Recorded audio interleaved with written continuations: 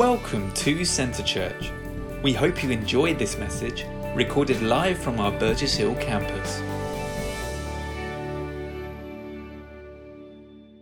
Obviously, we're doing a series on real faith and the living out of the Christian faith and our walk with God and what that looks like. And we've heard some wonderful messages, and I was just praying and worshipping God one time, and God spoke this to me of what he wanted me to preach, and it wasn't something I was kind of thinking of preaching about, but you know, when God speaks, we obey and we listen. And so I just want to start with what it says here in Luke 17. I'm just going to read a couple of verses just to kind of show what I want to preach on. It says here in Luke 17, verse 3 to 5, Jesus says, he says, "Take heed to yourselves. If your brother sins against you, rebuke him, and if he repents, forgive him. And if he sins against you 7 times a day, and 7 times in a day returns to you saying, I repent, you shall forgive him." And the apostle said to the Lord, "Increase our faith." What I want to preach on today is faith for forgiveness.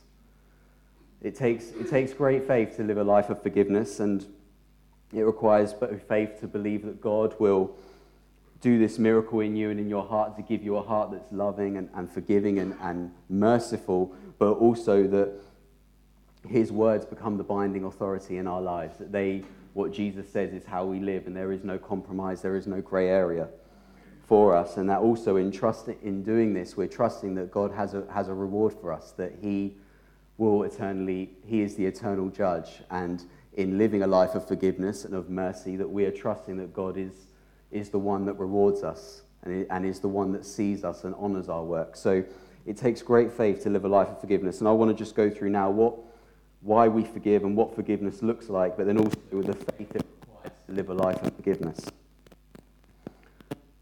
So if you go with me to Matthew 18, I'm just going to go through just a couple of passages in the Bible that I think really highlight this. And this is Matthew 18. I'm just going to read from verses 21 to 35, and this is the parable that Jesus spoke from. And it says here, "Then Peter came to him and said, 'Lord, how often shall my brother sin against me, and I forgive him? Up to 7 times?'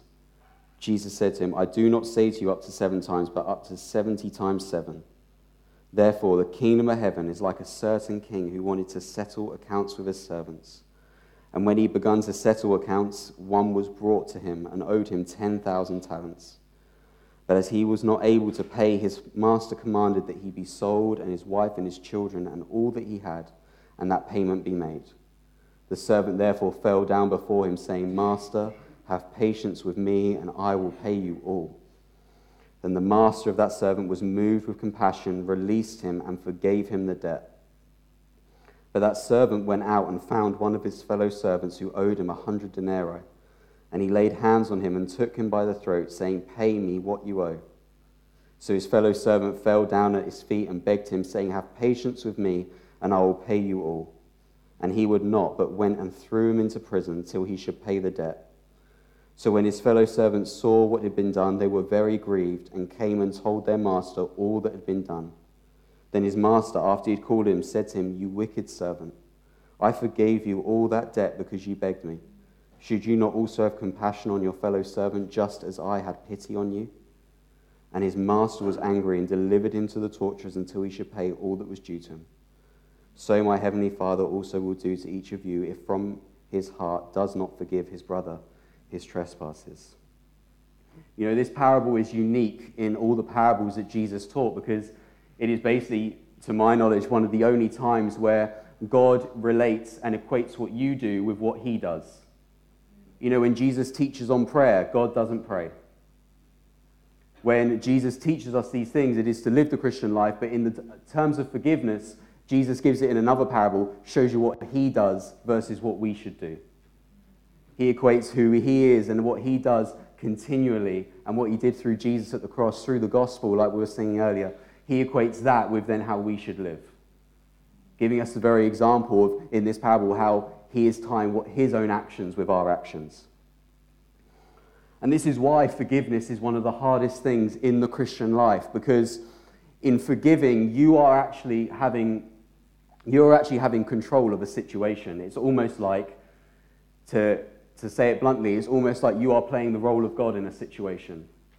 You know, sometimes when you're living in great faith, you're praying and you're seeking God and you're praying for God to do an answer to prayer or a miracle. But when you choose to forgive someone, you're the one acting that out. You're the one that is almost in the authority of the believer, in the mercy of God. You are then choosing whether to give that mercy out to someone else. And that's why forgiveness is one of the harder things, because it sits all in your hands in terms of how you act and how you respond. And it's one of the hardest things that we can do. It's where we have the authority of God in a situation, not just asking Jesus to intervene, but we actively choose the outcome. We actively choose whether they receive forgiveness or not, regardless of whether they say sorry or repent. And you know, why do we forgive? Forgiveness isn't just about ourselves. Sadly, there is a teaching that's come into the church that, although true, it will say, you know, the reason we forgive is because we don't want the poison to enter our own heart, or the reason we forgive is so that we won't be corrupted.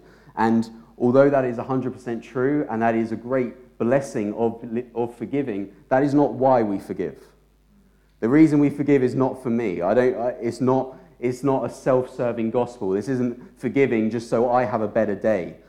The parable that Jesus never told his disciples, hey, I want you to forgive just to make sure you're okay. You know, when Jesus taught this, he said the reason you forgive is because you have been forgiven of so much.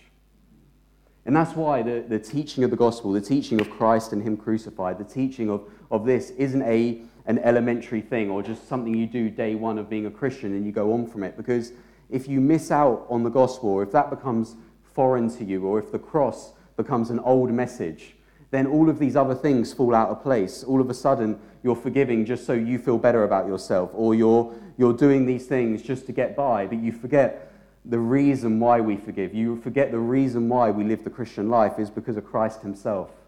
It's because God gave us Jesus as the great payment for us. Like we were singing earlier, that he went on the cross, and we thank you, Jesus, for the cross. And when we get the gospel in center, when we get Jesus Christ at the center of it all, then forgiveness flows out from that, and it becomes natural because of the focus on what he did for us, rather than just us trying to be a good Christian. And it's so important to understand why we forgive, because it is about Christ. And even though it does give us a pure heart, even though it makes us not carry bitterness and resentment, which is wicked, but it's actually because of Jesus himself. That is the root of it. That is the cause of why we forgive. You know, it says it in Ephesians 4:32. It says, "Be kind to one another, tender-hearted, forgiving one another, even as God in Christ forgave you." There also, it's speaking about how we forgive because God forgives us through Jesus. God displayed his forgiveness through the giving of his own Son. You know, in this parable, again, it speaks about the great weight of forgiveness, or the great debts that were paid. It speaks of the 10,000 talents that we are forgiven of by the master, speaking of God. And it speaks of the 100 denarii, which we are owed from one another. To put that into today's money, that's kind of like, if you convert that, that's kind of like $25 billion versus $10,000. To convert that into, I don't know, another metric, it would be like saying imagine someone sinned against you or did you wrong for a whole day. Okay, they betrayed you. They did you so much wrong for a whole day. To then equate then what God forgave you of, that one day, then in comparison is, if you do that conversion, it's 6,850 years. It's not even close. The amount you've been forgiven versus what you need to forgive another doesn't even come close. And that's why forgiveness in the Christian life isn't a negotiable. When God says you must forgive, he's not saying unless it's a really bad thing. Although there are awful things, and I'm sure there are awful traumas and things people go through that is really tough and really difficult. I'm not saying forgiveness is easy, but forgiveness has to be the answer. As a Christian, there is when you know about Jesus, when you know about the cross, when you know about what God has done in giving us his Son, forgiveness cannot be a side issue or something that we may do one day. It has to be something that we choose every day. And actually, when we live in unforgiveness, it's actually a great mishandling of the authority of the believer. A couple of verses before that parable, Jesus says the phrase that we use a lot, and he says, whatever you bind on earth will be bound in heaven. Whatever you loose on earth will be loosed in heaven. And we say, amen to all of that, especially in prayer and in when you've got attacks from the enemy or you're going through great hardships. We'll proclaim that in taking our authority.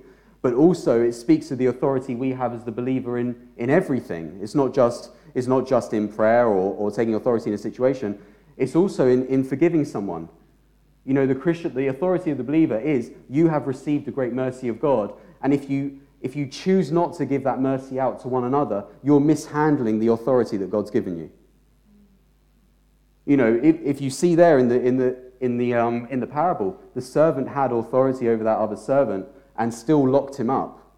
He still chose someone. And that's speaking of the consequence of unforgiveness. And even in that, the servant still had authority, but in his unforgiveness, he mishandled the authority that was given to him.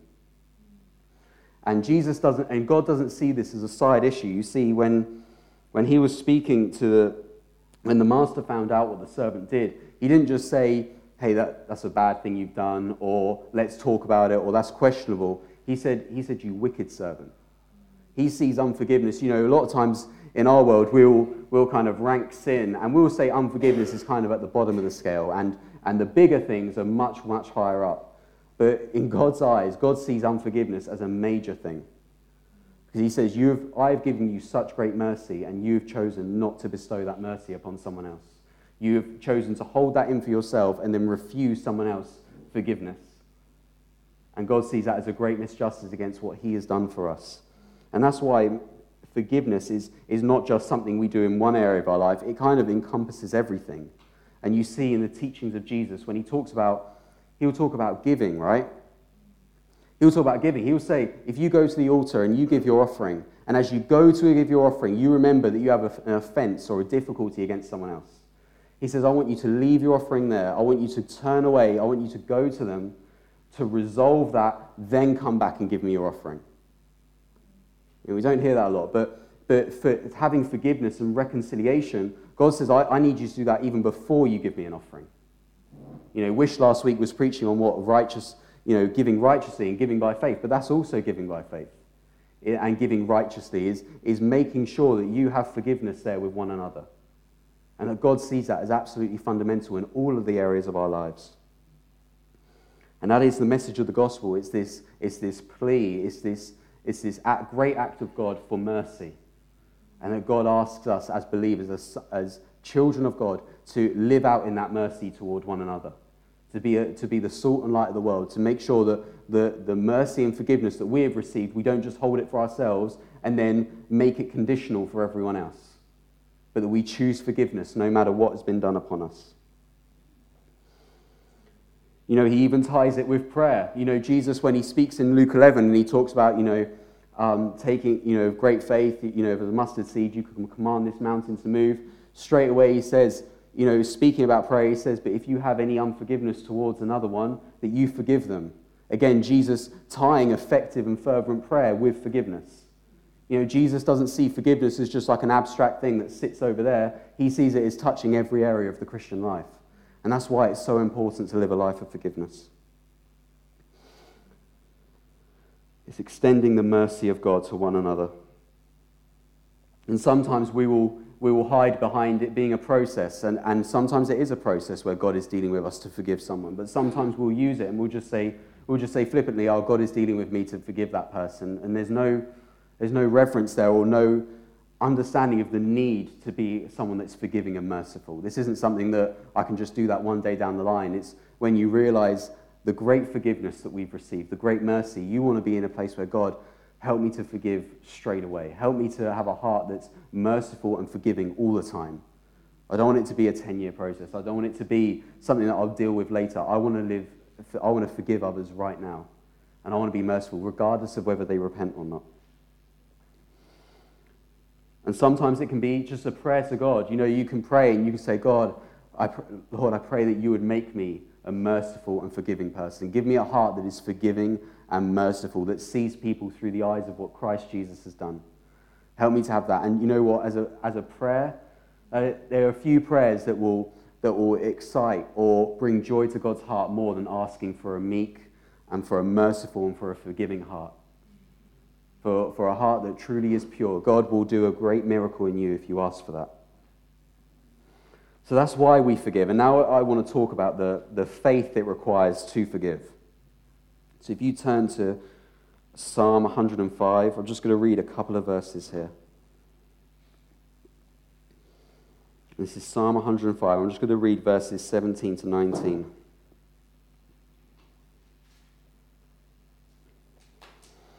It says, "He sent a man before them. Joseph was sold as a slave. They hurt his feet with fetters. He was laid in irons. Until the time that his word came to pass, the word of the Lord tested him." You know, in the New Living Translation, I just want to read this real quick because I think it says it quite good. So in verse 19, it says, "Until the time came to fulfill his dreams, the Lord tested Joseph's character." You know, before God's purpose or his great plan can be fulfilled in your life, he's looking to form and mold you into that. He's looking to prepare you into that. And the backdrop of Joseph, I'm sure everyone knows the story, but just to kind of bullet point through it, he was born, God speaks to him, God reveals to him in a couple of dreams how he's going to be highly exalted, how he's going to have this, God's amazing plan for his life is going to be of great stature and honor and responsibility above all of his brothers. And then his brothers sell him into slavery. He then goes into slavery. He still works unto the Lord, gets promoted in the king's palace to then have a place of honor. Then he gets betrayed by the king's wife, goes into prison, almost to be killed. He's then in that prison, in the midst of that prison, and here it is where the scripture says, "Until the word came to pass, the word of the Lord tested him." In other words, he was in that prison, and even though he'd been rejected, even though he'd had injustice done against him 2 times, he is still in that prison. He's working unto the Lord. He is forgiving those. He was serving those in the prison, in the same prison cell as him. He is serving the prison guard. He is living a forgiven life. He is forgiving those around him, showing mercy, even though he's still in the midst of great injustice. And it said the word of the Lord was testing him in that time.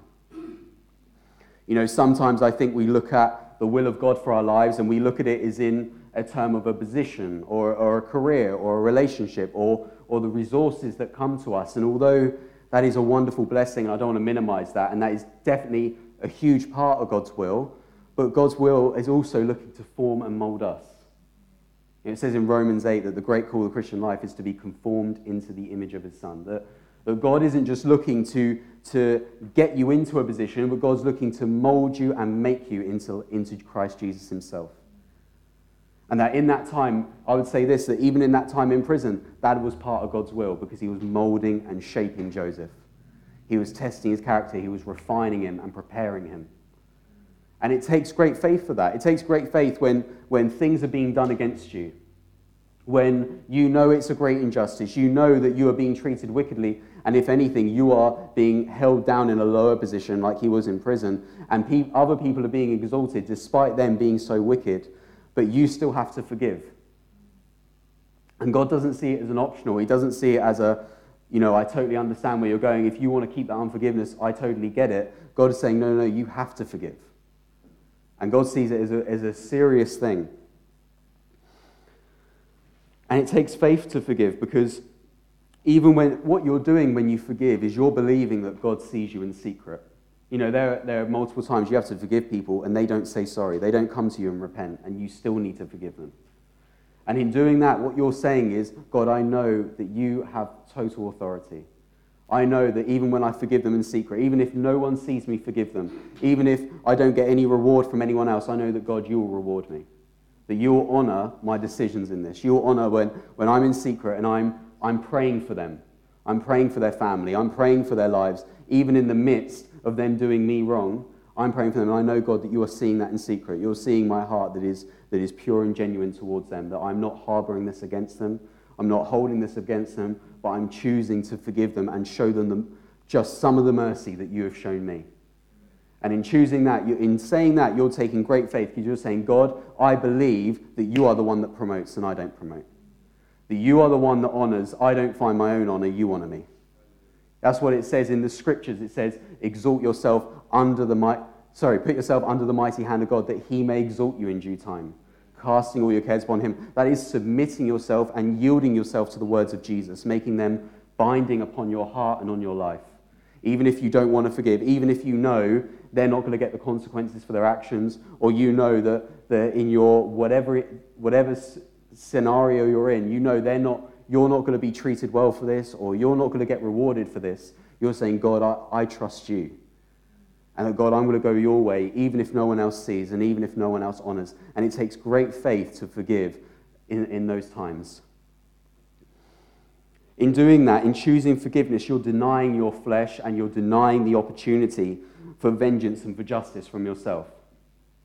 It speaks in Romans about how, if our enemy asks for food, we give them food. If they need a drink, you give them a drink. And in doing that, you're entrusting vengeance upon God, not on yourself. You're not saying, I'm the judge here. You're saying, God's the judge. You're not saying, I'm taking matters into my own hands. You're yielding and submitting yourself to God, where he is able to then work in your life. The will of God, sometimes I think we'll pray and we'll confuse the will of God where we think we can move God's will, where we're going in a certain direction and we can kind of shift where God's will is. But really, when we are talking about the will of God, it's talking about us aligning ourselves with God's will. It's talking about us yielding and submitting ourselves to God so his will is able to work in our lives.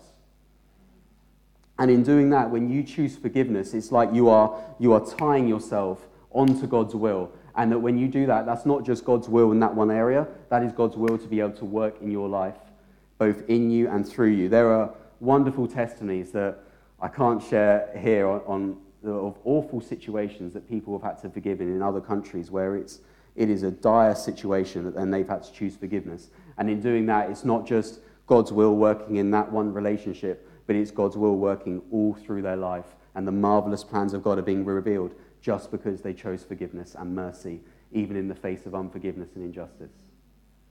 When you do that, you are aligning yourself to God's will, and that's not limited just to one relationship or one scenario. That is tying yourself to the fullness of God's will when we choose to always forgive, and in doing these things. We'll often pray and we'll say these things. We'll say, your kingdom come, your will be done on earth as it is in heaven. And it is a wonderful prayer. It's the prayer of God. It is what Jesus said himself, right? You can't get your prayers much wrong if you quote the words of Jesus. But oftentimes we'll use that and we'll talk about the power of God, but we'll never talk about the heart of God. In heaven, there's no bitterness in heaven. There's no resentment. There's no jealousy. There's no competition. There's no self-promotion in heaven. There is no choosing yourself before others. There's no unforgiveness in heaven. Why is it can it not be your kingdom come, your will be done on earth in my heart as it is in heaven? Why does it always have to be an external thing? Why can't it be, God, God, I pray that you would make this a reality in my heart. I don't want to hold up bitterness and unforgiveness. Your word says that we must forgive, and I want this to be the unmovable pillar of my life, to be forgiving and merciful. That's why Jesus says in the Beatitudes, he said, blessed are the merciful, for they shall obtain mercy. God greatly rewards those who are merciful. There's a great mercy that God gives to those who choose mercy. And we can pray this. We can pray in faith that God will do this miracle in our hearts. That he'll give us a pure and loving heart, a heart that isn't holding things against one another, when we realize how great the forgiveness and the debt that has been washed from us through Jesus Christ on the cross. And it is a wonderful thing. And it takes great faith to live that life. And it is a forgiveness no matter what. It is a forgiveness no matter what. And even if it's taking you time, you pray and you pray and you mean it. And you say it in reverence and humility. And you ask God to do that work in you, to make you someone that forgives or merciful, or to forgive that person or that situation or whatever you're in. But you choose forgiveness always, because it's the way of Jesus. I want to just read one more quick passage, and then I'll invite the worship up, because I know we're getting on time-wise. But it says here, I was reading this yesterday, and it says this in 1 John chapter 4, verse 7 to 10. And it says, "Beloved, let us love one another, for love is of God. And everyone who loves is born of God and knows God. He who does not love does not know God, for God is love. In this the love of God was manifested towards us, that God has sent his only begotten Son into the world, that we might live through him. In this is love, not that we love God, but that he loved us and sent his Son to be the propitiation for our sins. Beloved, if God so loved us, we also ought to love one another." This life of a constant, unconditional forgiveness isn't just a fantasy land. It's not just something that, what that'll be when I'm in heaven and I up there one day I can live in that. That is what God wants us to live in today, is to choose mercy, to choose love, to choose compassion, to choose forgiveness. And this life isn't a self-generating life. This isn't something that we propel or we start or we choose, but it is the working of God in us, that God wants to do this work in us, and he is able and he is willing to do this, to make us pure, to make us meek, to make us merciful and forgiving in everything, to be a true light in the world. And that reason we forgive is the overflow of what Christ has done for us. It is the overflow of the cross, like we were singing earlier. When we see it through the message of Calvary, when we see it through what Jesus has done, that forgiveness doesn't become this huge, insurmountable thing. I can't forgive that person. That was a huge trauma that I lived out in my childhood or whatever. But you see forgiveness through the eyes of Jesus, and forgiveness becomes a very easy thing through the light of him. What's that song? It says, "Turn your eyes upon Jesus, look full in his wonderful face, and the things of earth will grow strangely dim in the light of his glory and grace." That the things of everything else they become dimmer and dimmer in the focus, in the lens of the grace of God upon us. If I could invite Tom up and the worship team up. In those scriptures there, it speaks about the great propitiation. It speaks about a great forgiveness. The forgiveness we see, that word, it literally means that it's a paying of the debt of the covering of all of our sin. It means literally Christ came, and in his dying and in his resurrection, he covered all of our sin. So other scriptures say that it was nailed to the cross, that sin is no longer, God does no longer holds that against us. But he is showing us the very mercy and forgiveness that he shows Jesus. The same mercy towards Christ he shows towards us because of the cross and because of the great payment and the debt that has been paid on our behalf. That this is the greatest forgiveness we ever have, is our own sin against God. That everything else pales into comparison with what God did for us through Jesus Christ. And you see in these scriptures, it is very black and white. It says, if you do not love, it says you do not know God.